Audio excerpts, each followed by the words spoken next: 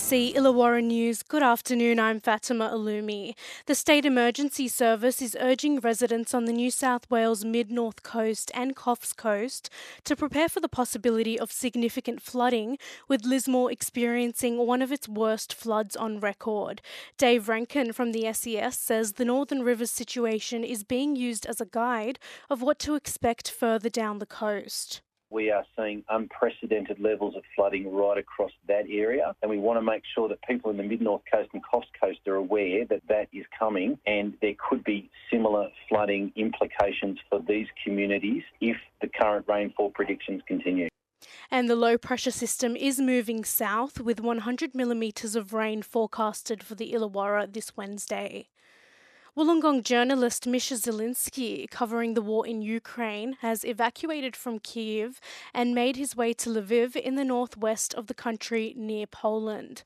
Mr. Zielinski says he believes increased economic sanctions, such as the decision to boot Russia off SWIFT, the dominant system for global financial transactions, will have an impact. He says Russian President Vladimir Putin is under pressure from the Russian billionaires behind his government, who have been impacted by the penalties. Remember, Russia is a kleptocracy. So Putin is a dictator, but he's surrounded by like a few thousand people that are enriching themselves at the expense of the Russian people, right? They've stolen Russia's wealth, hundreds of billions of dollars.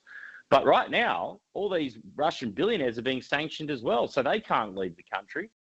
Meanwhile, University of Wollongong international law expert Marcus Wagner believes the Western sanctions are not enough to stop the bloodshed in the Ukraine in the short term. The bigger question remains whether any of these sanctions come early enough to really prevent what the goals of President Putin are. And I'm not sure that these particular sanctions will have the immediate impact in order to prevent fighting in the short run.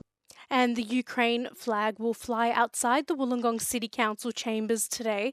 The flag was presented to the Lord Mayor at the St. Volodymir's afternoon service on Saturday. 3 people in the Illawarra Shoalhaven local health district have died after catching COVID-19. The deaths include 3 men, one in his 60s from Wollongong, another in his 80s from the Shoalhaven, and the third a Shell Harbour man in his 80s. The health district has also recorded 518 positive infections in the latest reporting period.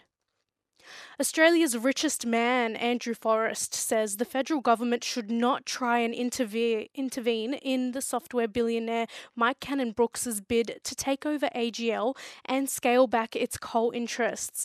Mr. Forrest has this week opened a $3 billion green energy plant in central Queensland as he continues with plans for a dual fuel, gas and hydrogen power station at Port Kembla.